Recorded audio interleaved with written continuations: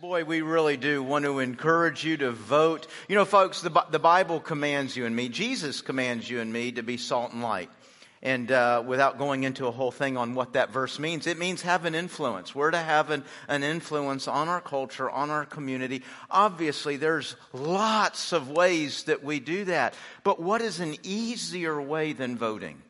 And when you look at how many Christians down throughout history have had a government thrust on them, man, the fact that we get to have some say, we get to choose that, I think we have to be responsible with that. So start thinking about voting, praying. Remember, when we go into that booth, it's not to represent a gender or a color or an ideal. We go there to represent Jesus Christ, right? We go into that booth to represent what He has said. We go to represent Him. Hey, it really has become easy to kind of get registered. If you are not registered, or maybe you've moved since the last vote, you saw the slide, which is gone. But I believe on the back of your bulletin, under the sermon notes, you actually can text now and begin the process of getting registered. It is rather easy to do that. So get registered and look toward, I guess, a little over a month from now, we'll be voting. You know, there is other ways, as I said, to influence our community. And one is to invite people to church, right? To invite people to be here with us. And we've got a big inviting coming up this Saturday. We do a thing here called Go Fish, where we go out in our community and knock on doors and leave door hangers. And we're doing that this particular Saturday, folks, because we have so many exciting things happening in October that we really believe, whether a person's a churchgoer or not, comes here or not, they're going to be interested in this. They're going to want this. We have a thing called Family Blitz. For you families, it's a Nickelodeon type event. And it's a national tour that goes throughout the nation, and we're going to be hosting that. We've got that going on. We have a parenting conference going on, Trunk or Treat, a news service. There's just a lot of things happening. We want to make our community aware of that and invite them. So here at the Colonial Heights campus, we're going to do that this Saturday, Midlothian. I believe Pastor Ham will share some details with you later, about a little bit later in the month, that you'll do that. But this Saturday, we're going to meet here between 9 and 10. You don't have to be here at 9 o'clock. If you want coffee and donuts, we're going to be meeting between 9 and 10. And about 10 o'clock, we're going to be on the road. And we're basically going into Colonial Heights, going down Harrogate, those neighborhoods, hoping to hit about 1,000 homes. And obviously, the more of us that are here, the faster that goes. You know what? Even if there's not a lot of us here, I can just about tell you, if you're heading out the door here at 10 o'clock, probably not much before, a little before 11, you'll be on your way home. It does not take a long time. It's a real fun, simple way. So sure hope you'll join us. Come get some coffee and donuts, 9:30, 9:45, and we'll go out and hit the highways and byways, inviting people, letting them know what's happening here, what's here for them and for their families. Well, folks, Psalm 119. Are you enjoying our study of the Bible? Get it? Okay. Wow, that's kind of encouraging. So we're studying the Bible, and when I say the Bible, we study that every Sunday, right? We're studying about the Bible. We're learning about what we hold here. Psalm 119. Psalm 119, a little Bible trivia, is the longest chapter in the Bible. It's 175 verses. No, I'm not getting ready to read all 175 verses. Longest chapter. It's the longest psalm. And do you know what the entire psalm is about? The Bible, because that's the subject, right? Why would I say it's about the end times? Psalm 119, it's about the Bible. Now, you won't hear the word Bible, but you'll hear a whole bunch of synonyms for the word Bible. See if you can pick out some of them as I read a few of these verses. Psalm 119, I'm beginning in verse 1. Blessed are those whose way is blameless, who walk in the law of the Lord. Blessed are those who keep His testimonies, who seek Him with their whole heart, who also do no wrong, but walk in all His ways. You have commanded your precepts to be kept diligently. Oh, that my ways may be steadfast in keeping your statutes. Then I shall not be put to shame, having my eyes fixed on all your commandments. I will praise you with an upright heart when I learn of your righteous rules. I will keep your statutes. Do not utterly forsake me. How can a young man keep his way pure? By guarding it according to your word. With my whole heart I seek you. Let me not wander from your commandments. I have stored up your word in my heart, that I might not sin against you. Blessed are you, O Lord. Teach me your statutes. Did you hear a few words in there? Folks, it sounds like there's some real blessing for you, for me, if we're following, if we're studying, if we're reading, if we're learning, if we're obeying these words, laws, statutes, precepts, testimonies, commands. What are all these words? Where are they all found? In our Bible. Man, there's a lot of blessing in there for us. Now, you know, those laws, precepts, statutes, commands, principles, you know they were actually written in Greek. They were written in Hebrew. They were written in Aramaic. You ever heard the phrase, it's all Greek to me? Yeah. You know, so how am I going to get that blessing? How am I going to get all that these things have for us if they're in another language? Well, they have to be translated, right? And obviously our focus is always going to be on getting translated into English. But you know, translation's not just into English. It's into Spanish. It's into Korean. It's into Russian. It's into Chinese. And boy, translation's it's a significant issue. It's a big thing to say this Greek word or this Hebrew word is best represented by this English word. That's a big thing to say. I've studied Hebrew for 2 years. I studied Greek for 3 years. I've done translation. And you know what? There are times when an English word just falls short. We don't really have a word that fully captures the essence of what's being said in that Hebrew word. And so then you've got to work through, how are we going to do that? How are we going to communicate what's being said in that word or in that sentence? Sometimes when you think of translation, you think of one language to another, right? Do you ever think of translating English to English? Because sometimes the English gets old, right? Sometimes there's words we used 100, 200, 300 years ago. We don't even use those words. And in some cases, words actually take on almost entirely new meanings. Remember back way back in the olden days, when saying that somebody was on fire kind of meant something bad. That was kind of an emergency, right? Now, man, if you're on fire, I'm sending an emoji about it. I mean, what could be better than to be on fire? Yet, that's translation. You understand what I just talked about there? There's a word, fire. Everybody knows what that means. No, there's a context. I've got to understand the context so that I didn't know how to translate and whether I send you an emoji or a paramedic. There's a huge difference, isn't there? So we have to translate. And that's always a big issue. That's always a big deal. And we want to rightly do that. And today we have a lot of translations out there. Now, why do we have all those translations? Well, because publishing companies want to make money. Yeah, that's a joke. I mean, they do. They do. That is a part of it. They want to sell new Bibles. They want to sell new ideas. But I don't approach it that skeptical. Sometimes we have a group of people that will just say, hey, what if we were? And how about do we really have this represented out there? And you know what? There are good translations. There are not so good translations. You want to know the really funny thing? You probably wouldn't be able to tell the difference.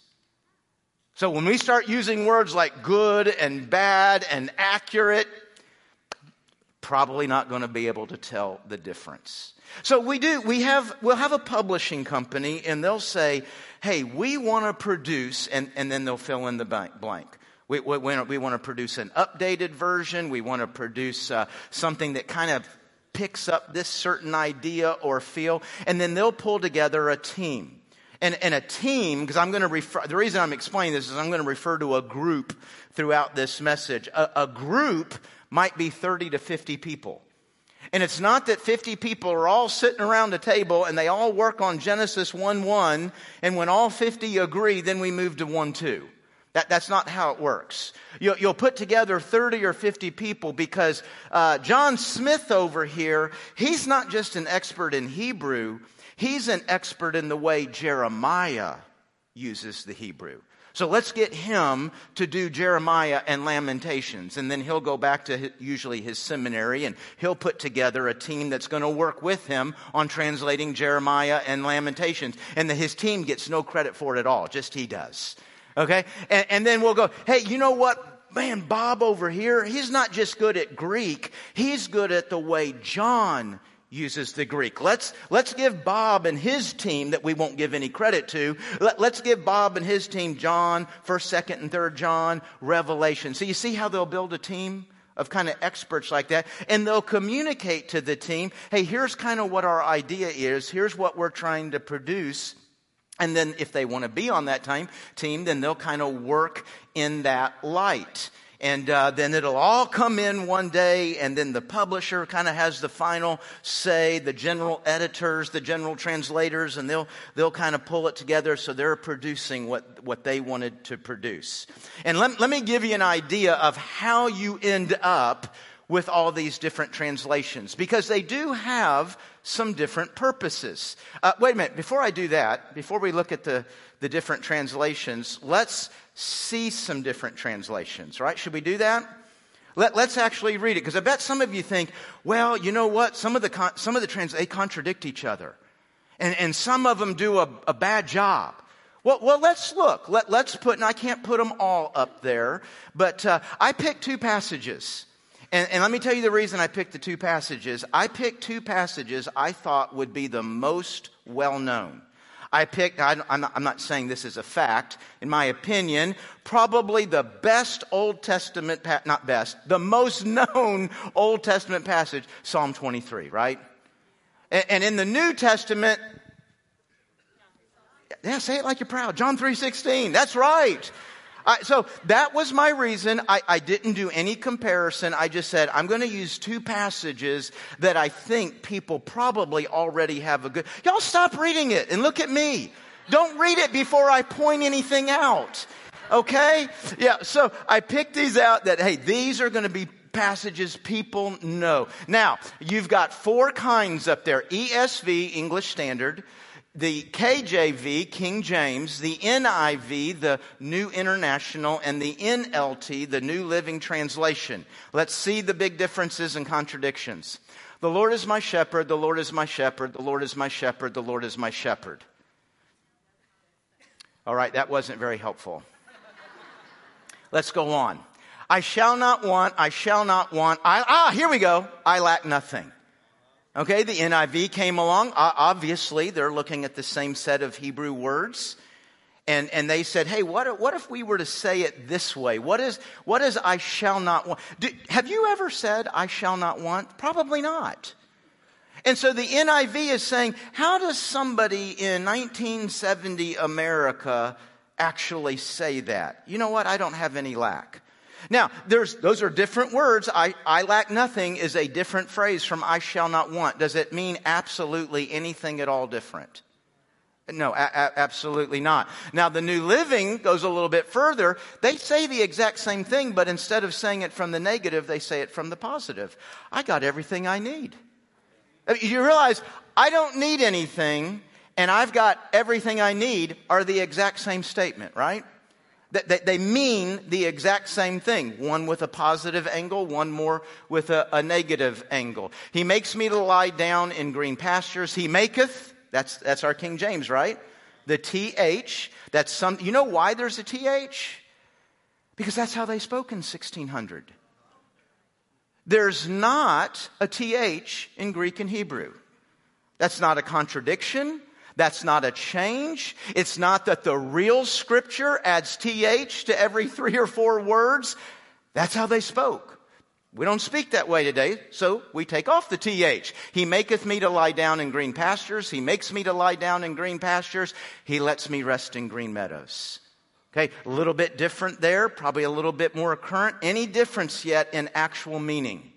Do you think? Okay, we're all saying no. I think that's we'll say unanimous. And what do we got? He leads me beside still waters. He leadeth me beside still waters. He makes me lie down in green pastures. He leads me beside peaceful streams. I actually like the peaceful streams. Do you know why? Because I've never walked by anything and looked and said, look at those waters. Is waters an accurate word? Of course it is. Whether I'm looking at a stream or a lake or a pond or the ocean, those are waters. Those are all waters. But we also use them a little bit more specifically, and we say that's a stream, that's a lake, that's an ocean. So the NLT team is looking at where David is, and they're saying, hey, what was David looking at when he said God leads him beside these quiet, these still, these peaceful? Was he looking at the ocean? Probably not. What was he? Probably looking at a stream. All that's translation. We're just trying to understand what David was communicating, what he was writing when he said that. Now, my guess is when you look at that is, why do we even have different translations? There's no difference there. Well, that might be the first thing I want you to notice. There is some difference. Of course there's some difference. But the difference isn't a change in meaning. No group is saying, we want to make this say something that it doesn't say. We want to misrepresent God. We want to go in a new direction. No, they're looking at a word and they're trying to understand how would we best communicate that word today. Let's look at John 3:16. For God so loved the world, for God so loved the world. Gosh, this is going the same direction, isn't it? For God so loved the world. Here we go. For this is how God loved the world. You look at it. I mean, you'd have to get inside the mind of why did they say it that way? Why did they communicate this? But that is 4 different translations. Ask me, I think it's all kind of saying the same thing, isn't it? God loved the world. Nothing has changed, whatever word is being used there. That He gave His only Son, that He gave His only begotten Son. He gave His one and only. He gave His one and only. The big word there is a word used in the Greek language that is really trying to capture the uniqueness of the sonship of Jesus Christ. In the 1600s, that word would have been begotten. I'm guessing, I don't know for a fact, that nobody in this room has said begotten this week. I might go out on an edge and say, hey, nobody's used begotten in 2018.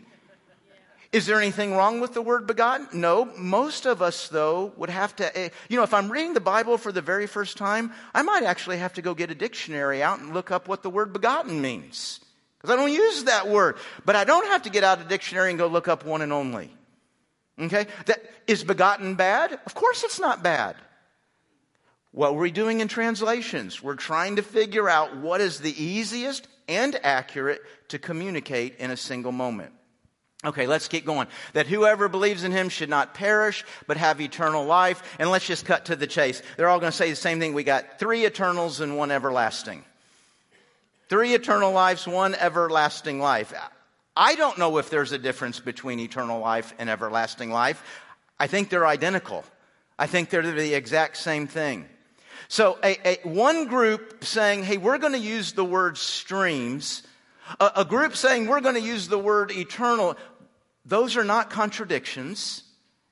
Those are not trying to change. Oh, Jesus said don't change the jot or the tittle. The jot and the tittle was in Greek. We don't speak Greek. So how do I get that Greek into an English word? And the choice to choose an English word is not changing the Word of God. It's not contradicting the Word of God. It's trying to best communicate the Word of God. Does that make sense? And whatever we might see, the truth of the matter is, when I did this with Psalm 23 and John 3:16, I was a little disappointed. I was kind of hoping, man, do I need to go find some verses that maybe stand out a little more? Because you can. I don't want to put these up here and suggest no matter what verse you put up there, it's just going to look pretty much the same. No, there would be some you'd go, wow, That seems in a little bit different direction. I wonder why they chose that. And that might drive me to go look at yet another translation, which, folks, is a great form of Bible study. You know, I think some people, there's all those translations out there. Like we can just dismiss it all. Like it's all a big guess, all a big opinion. I think you can see in how similar they are. It's not all a big guess. It's not all a big opinion. And some words are more tricky than others, right? And so when I'm doing Bible study, man, to have the ability to look at 2 or 3 or 4 translations, I'm getting a chance to look at how 2, 3, 4 experts, scholars looked at that word and how they came up with that word, and I get a chance to develop what I understand. I think it's a blessing that we have so many translations. Now, I might have found some that were a little bit more differential than those that I did, but I think the key here, folks, is to understand there's no beliefs in the Christian faith that are found in the translation that you choose. There's not one. You understand? There's absolutely nothing you believe as a Christian because you read the King James. There's not one thing you believe as a Christian because you read the New International. There's absolutely no belief in Orthodox Christianity that is based on the translation that you use. That's why I say that the translations aren't a schism. They're an opportunity. They're an opportunity for us to understand. Now, why do you say, well, those are still awfully similar. Why did we get all those? Well, different translations do have different purposes. And by the way, if you're holding a Bible, if you open up, probably in the first 2 or 3 pages, you're going to see you're going to see words you've never read before. I mean, I'm just getting to Genesis 1:1 as fast as I can, right? But there's actually information in front of your Bible that some of them will list the people that were translators. Not all of them do. Some will. They'll tell you what their goal was, what Hebrew text, what Greek text they were using. But they'll tell you what their purpose is. They're not trying to hide that. Okay? So I got a chart up here. And this will give you a little bit of an idea. This is not all the translations, and that right there is quite a few, isn't it? There's more than that. But this will give you kind of an idea. So what we're working with is the kind of the spectrum up there at the top. You've got word for word, thought for thought, and paraphrase. Maybe another way to look at that, word for word, sentence for sentence, paragraph for paragraph. What does it mean? It means that group on that end, the word for word end, they're looking at a word and they're not getting up and leaving until they've decided what that word means, and they're not moving on to the next one until they all agree on that. And they're putting those words lined up. Okay? A thought for thought might say, let's read the whole sentence and then step back and ask ourselves what that sentence just said. And how we would communicate that. And then paraphrase would be more paragraph for paragraph. I mean, they're reading a big chunk and saying, now what did we just feel? What did we just hear? And how would we say that in our language? Now, a paraphrase, which TLB is the Living Bible, MSG is the Message, paraphrases are not translations. Okay, it's important to know that. You're not reading a translation when you're reading a paraphrase. You're reading a paraphrase. I'm going a little fast, aren't I? That shouldn't have been too hard. You're reading a paraphrase. You say, what the difference? They may not even been looking at the Hebrew and Greek. They may have been looking at English. They're trying to paraphrase, and their goal, as a matter of fact, another way you could describe this spectrum is accuracy to readability. Now those are tricky words, accuracy. If you're type A, you're thinking, it's accuracy. That's all that counts, accuracy. I don't care if I can read it at all. It's just got to be accurate. Well, that sentence just said something, didn't it? What's the advantage, disadvantage? The word for word, you got accuracy, but it can sometimes read a little wooden. It can read a little stiff because it's actually staying in an order of Greek or Hebrew and not how we would order words in English. They will, to be accurate, they'll go right out of what is in the book and not necessarily clean it up. As you move down the spectrum, they're trying to smooth over some of that grammar, smooth over have a lot of you taken Spanish? German, Latin, not Latin, who's taken that? We order words differently. Whether we put the subject first or the verb first, well, that's what we're talking about there. As you move down to the end, you get readability. Obviously, you've really landed on something when you're both accurate and readable. I tend to use the ESV. You see where that is? And by the way, the NASB, KJV, ESV, I don't know that I would have separated those like this graph did. And because separation makes us think, the NASB is the most accurate, right? Yeah, probably, but I don't know that there would be any real differentiation when you go to KJV or ESV. The NASB, I used that for about 2 decades, probably the biggest bulk of my beginning of my Christian life. And I used that when I was in seminary. So if I was running behind on my Greek or Hebrew homework and I needed to cheat, not cheat. I didn't say that. If I just needed to be sure, the NASB that was the place to go. I mean, it kind of word for word there. And so you kind of got the NASB, the KJ, the ES are going to be on that end. You come to the middle. The NIV, I didn't look up. It would be easy to look up what's the most popular selling Bible today. I'm not 100% sure what it is. The NIV for probably 3 or 4 decades has been the most popular. That doesn't mean anything. I'm just telling you what translation has been bought the most. Probably the NIV, the NLT, the New Living, is right there in the middle also, and then you get down to the Living Bible. So the Living Bible came out in the 70s, and boy, there was a love-hate relationship with that. Do some of y'all remember that? I mean, you loved it because you opened this book up, and my gosh, the scripture sounded so new and fresh, and it was like you were hearing it like you'd never heard before, and others read it and said, oh my gosh, this is straight from the pits of hell. And so you either went out and bought it or you went out and burned it. There was not a lot of in between on the list.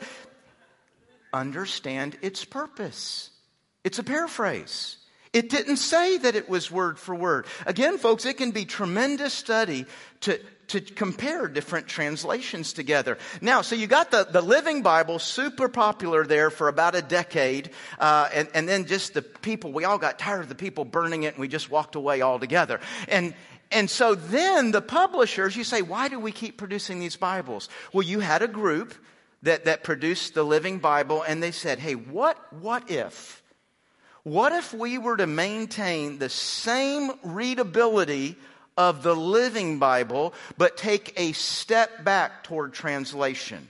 Move back a little bit toward accuracy. And guess what was born? The NLT. The New Living Translation. They're cousins. They go together. The Living Bible came first. Group said together, let's take it back toward translation. And that's what gave us the NLT. So that's kind of I don't know if you find that of any interest at all, but at least you got maybe kind of in your mind how we end up with different translations. Some of them are updates, and that just says update. Other times they come up with new letters, but that's kind of how you bounce around. I tell you the one I like, there's 2 I like a lot. I like the ESV. That's what I read from the pulpit. That's what I study most of the time. In my morning Bible reading, in my morning prayer time, I use the NLT. The New Living. So I use both of those pretty regularly. I use the NLT, and I know it freaks some of you out when I do this, but every now and then I read from the NLT up here, don't I? And everybody's going, what in the world is he reading? Where are we? The reason I do that is, and some of you old Baptists will remember this. Remember when we came to church and 9 out of 10 people were holding a Bible in their hand? Yeah, remember back then? And the guy that was holding a Living Bible, we took him out back and just beat him to death. And so, we're holding a Bible in our hands. Well, you know what? That's not as true today. It's not as true today that everybody in the congregation's holding a Bible. So as a communicator, I'm trying to bounce back and forth here. Well, sometimes if I'm reading a real long passage, or I'm reading a difficult passage, there's difficult words, there's difficult ideas, then I'll read from the New Living. Because, if somebody is seeing and hearing, comprehension goes up, right? If we're just hearing, comprehension goes down. That's just a fact. That's not a statement about your intelligence. That's true for all of us. And so with fewer people actually holding, boy, when I know that I'm reading a long or a difficult passage, I want to get something that is as easy to cross the ears as possible and comprehend. So that's kind of there. Now, real quickly, I can't take on this debate because it'd be more than a service. It would be more than a sermon. But I know some of you have come from, I wouldn't assume you still believe this or you actually wouldn't be sitting in here. You come from a church, our familiar church, King James only, right? King James came. Matter of fact, there are some, the real strict King James only actually do not believe that the Greek and Hebrew are the inspired word of God. The 1611 King James is the inspired word of God. That's what God touched. That's what God anointed. Everything else, we had to have the Greek and Hebrew to get here, but everything after that is from the devil. And it is wrong to go to other translations. The King James is the best. And there is some information that they're using to build that argument. In most cases, they're way overblowing what that information means. But I want to tell you the key reason that I cannot buy into a King James only. And by the way, I want to be clear about something. The King James Version is an excellent translation. Okay? I'm not talking about the King James. I'm talking about what people do with the King James. Does that make sense? So King James, wonderful Bible. Excellent translation. Been around for a long time. And it's been good for the church, okay? You know, most of y'all know you're sitting in a Southern Baptist church today, right? And I'm a Southern Baptist pastor. I am a proud Southern Baptist pastor. I'm a card-carrying Southern Baptist. You know what? Oh, look now. Here, the Southern Baptists are clapping. The Methodists are going, what? What was that all about? You know, most of you don't even know because I don't talk about it much. But when I leave our church, I serve Southern Baptists. I serve on a national level. I serve on a state level. I was president of the SBC of Virginia. So I want you to know, I love Southern Baptists. I have not one time in 16 years stepped into this spot right here with a goal to help you be a Southern Baptist. Not once. I have not one time stepped to this spot right here and wanted to help you believe like a Southern Baptist. Who cares? I've got one goal when I step up here, and that's that you and I might interact with God's voice. That we might interact with what God has said. And hey, if I'm out there having coffee with the other pastor, ours is better than yours, bunch of morons, why did y'all say that? You know, no, I'm proud Southern Baptist. I'm not here to help us be Southern Baptist. I'm here to help us be followers of Christ by the word that He spoke. Now, I just said all that to say this. The only beliefs we have need to rise up out of this book.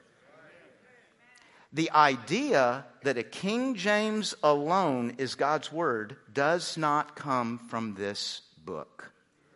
There's nothing in here that tells me there's going to be one holy authorized version. There's nothing in here that tells me you need to look for one. All the others are from down there.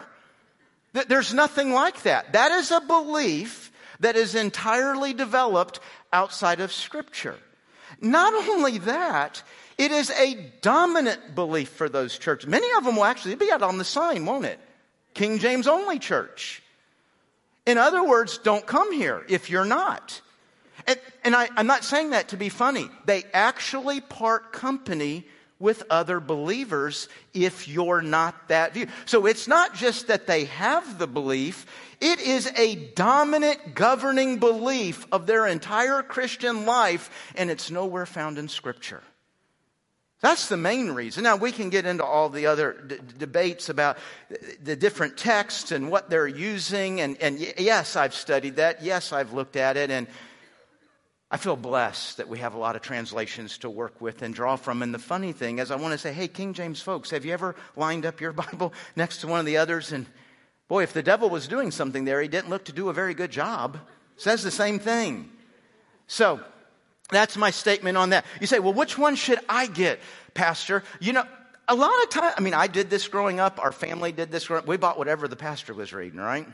I want to be holding what he's holding. I want to be able to read along with him. I don't know if that's as true today or not. I was always just very grateful we didn't change pastors every 2 or 3 years because Bibles are expensive. They just don't give those things away, which is the really good news for us today. If you're thinking about a Bible for Christmas or, hey, I'm going to go try that translation out, take it for a little test drive. You can do that for free. You don't have to pay a word. On your phone. We have, I hold up having the Bible in your hand. I should have brought my phone. It's in my office. Could y'all? No, I won't go get it. But your phone. So YouVersion, Y-O-U version, because you pick the version. Oh, is that why they named it that? Yeah, so YouVersion, one of the most downloaded apps in the world and the number one Bible app downloaded in the world. And so it's in either phone or either store. You download it for free. And so you go there and I'm going to read Psalm 23. And you're reading Psalm 23 and you go up to the top and you change it to another translation. And you go up to the top and you change it to another. Literally with the tap of a finger, you can read it through 3, 4, 5 different translations. If you know, hey, I'm really thinking about this one, well, no kidding. Take it out for a test drive for 2 or 3 weeks. And if you really like it, then go buy that if you want a hard copy there in your hands. But you really do. And I encourage, especially if you use one translation all the time, sometimes it's really helpful to kind of pick up. What we're talking about here is not different meaning. A lot of times it's just a different sound, kind of a different way that it reads, and that kind of opens our eyes afresh. It makes us look at it afresh, right? So a lot of times, folks, when we talk about different translations, when people are being dismissive of that, they don't actually mean translations. They mean interpretation, because there's a difference, right? Yeah, we're not saying anything out loud on that one, are we? Is there a difference? Yeah, so translation is from one language to another, right? Interpretation's all inside the same language. We're just trying to figure out now what it means. And so you will hear today. You will hear today at work, at school. You know what? Nobody knows. There's all kinds of interpretations. You guys can't even make up your minds. One group believes this, another group believes that. And so are there a lot of interpretations? Yes, there are. You know what, folks? There's places where maybe a particular verse or a particular belief system, that there are the different interpretations. Don't let somebody overplay that with you. The tremendous bulk of the Bible, and I'm totally making this number up, 80, 85, 90%. We're not going, there's all kinds of ways. Thou shalt not lie. What do you think that means? Well, I think it means this. Well, I think it means it. Folks, a lot of the Bible is thou shalt not lie. It's very direct. It's very straightforward. We're not scratching our head confused on what it means. Jesus is the Son of God. Most of Orthodox Christianity really takes that the exact same way. So the idea that the whole Christian faith is just up for votes, up for grabs. No, there's a tremendous amount of agreement. There are not all kinds of interpretations. Now, do we have different interpretations of sometimes even big things? Yeah, we do. Like a good example of this would be end-time theology, right? There's at least 3 different categories of ways of looking at the end times. There's amillennial. By the way, this is not a statement about an age group in America. Okay? This has been around for a long time. Amillennial, postmillennial, premillennial.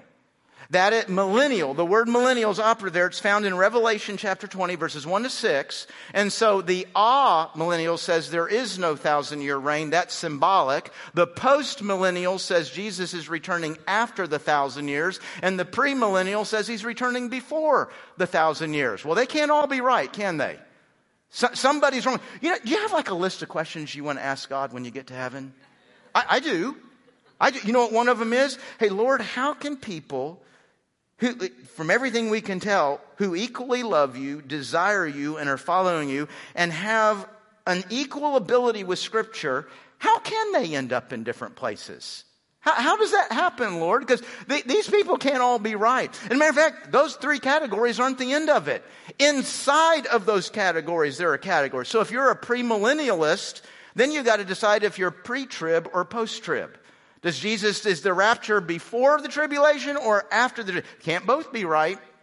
So you got all these. Now that might be where the world would come up to you and say, look at what y'all have done with that. You're all over the map. Nobody can decide. Nobody knows. Hey, do you know all these different categories up here? You want to know something about all of them? They all believe Jesus Christ is returning to this earth. They all believe that he is going to set up his kingdom on this earth. They all believe he will reign forever and ever and ever and ever. They all believe he's bringing a great judgment. And when that judgment is over, there will be a group in heaven and there will be a group in hell. It's really kind of down in the bushes that I think this is the timing. I think this happens here and this happens over here. The big picture, we're all there. Okay? So again, when somebody's saying, there's all those there's interpretations. Yes, there's some differences. Don't let anybody bowl you over with the idea that means the whole Christian faith is up for grabs.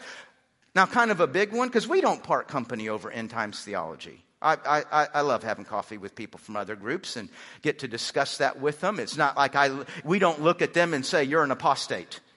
You're a rebel in the faith. You're not even a believer. That's not what that does. But now one that really has caused a schism is baptism. I mean, you realize most denominationalism, not only is it an issue of baptism, but baptism was at a core of a lot of our breaking into different denominations. And it's really there's more than this, but the key idea is, do we baptize infants as an entrance to the spiritual family? Or do we wait till that infant, and that infant might be 3, they might be 73. But do we wait till that person has communicated their own confession of faith in Christ, and baptism follows that as a symbol, as a sign of that profession? And you want to know the crazy thing about that? That debate did not begin in Scripture. That debate was not because some portion of the church looked at this verse and said it means this, and another portion said, no, this verse is more. But it actually kind of began outside the church. It was really based on some kind of historical, practical issues. To be quite honest with you, babies dying, that's actually kind of what started a lot of that. And so that was kind of what developed the groups. And so they kind of had their ideas, and then they went back into Scripture, looking for what it means. But it wasn't the Scripture that wasn't clear, the Scripture that they divided on. Let me tell you something. I believe strongly in what I believe about baptism. It's not just a belief I hold. I am 110% committed that it comes directly out of Scripture. And I sure do love some people that baptize infants. They are my brother and my sister in Christ. That an important difference? Yes. But it's not something that we divide over, something that I say, you're not even going to heaven over. So again, I'm just trying to give illustrations that this idea, there's a difference between a lot of translations and a lot of interpretations isn't as big as they're trying to make it. You know, a lot of times today when people say, well, there's a lot of ways to take that, they're not talking about these issues of historical Orthodox Christianity. They're talking about moral issues most of the time, right? They're actually talking about the thou shalt not lies. And a lot of times, folks, the way that they're approaching that, it's not a discussion of Scripture. It's not a discussion of what this verse says or that verse says. Really, it's more of how we view the Bible as a whole. And so if I come to this book, and they would not use this word, but if I reject it as God's authoritative word, if I reject it as the voice of God, well, what would they say to us? No. This is a God book. It's a very important book, but it is just the writings of people. The writings of people at a certain time in a certain culture, we addressed that last week, right? And so maybe there's something for us to learn there, but maybe, hey, we're a group of people, we're our own culture, we can kind of go in our own direction. You see, if you don't take this as the holy, authoritative Word of God, then where you end up can be almost anywhere. But that's not an interpretation issue, that's an obedience issue. Folks, God has really given us something incredibly special in this book. His voice. I don't have to crawl around in the dark trying to figure out what is right and wrong. Every 10 years doing a poll to tell me what is right and what is wrong and what will... You remember what I read, Psalm 119? The well-being of your life is in here. Strength and life and well-being is in here. That's what God's voice has for you and me. And I say, let's be faithful with it. Let's be faithful with it. Let's pray. Heavenly Father, thank you for the Bible. Thank you for that. And God, grow in us, not just an emotion, but a discipline. A discipline to read, to study, to memorize, and ultimately to obey. God, thank you that you didn't give us a book that we have to conform to our emotions and feelings, that we conform to our culture. But God, you gave us a book that we can conform to it. We can conform to your word. And Lord, I pray each of us, we grow in that understanding. We grow in that devotion. It's in Jesus' name we pray. Amen.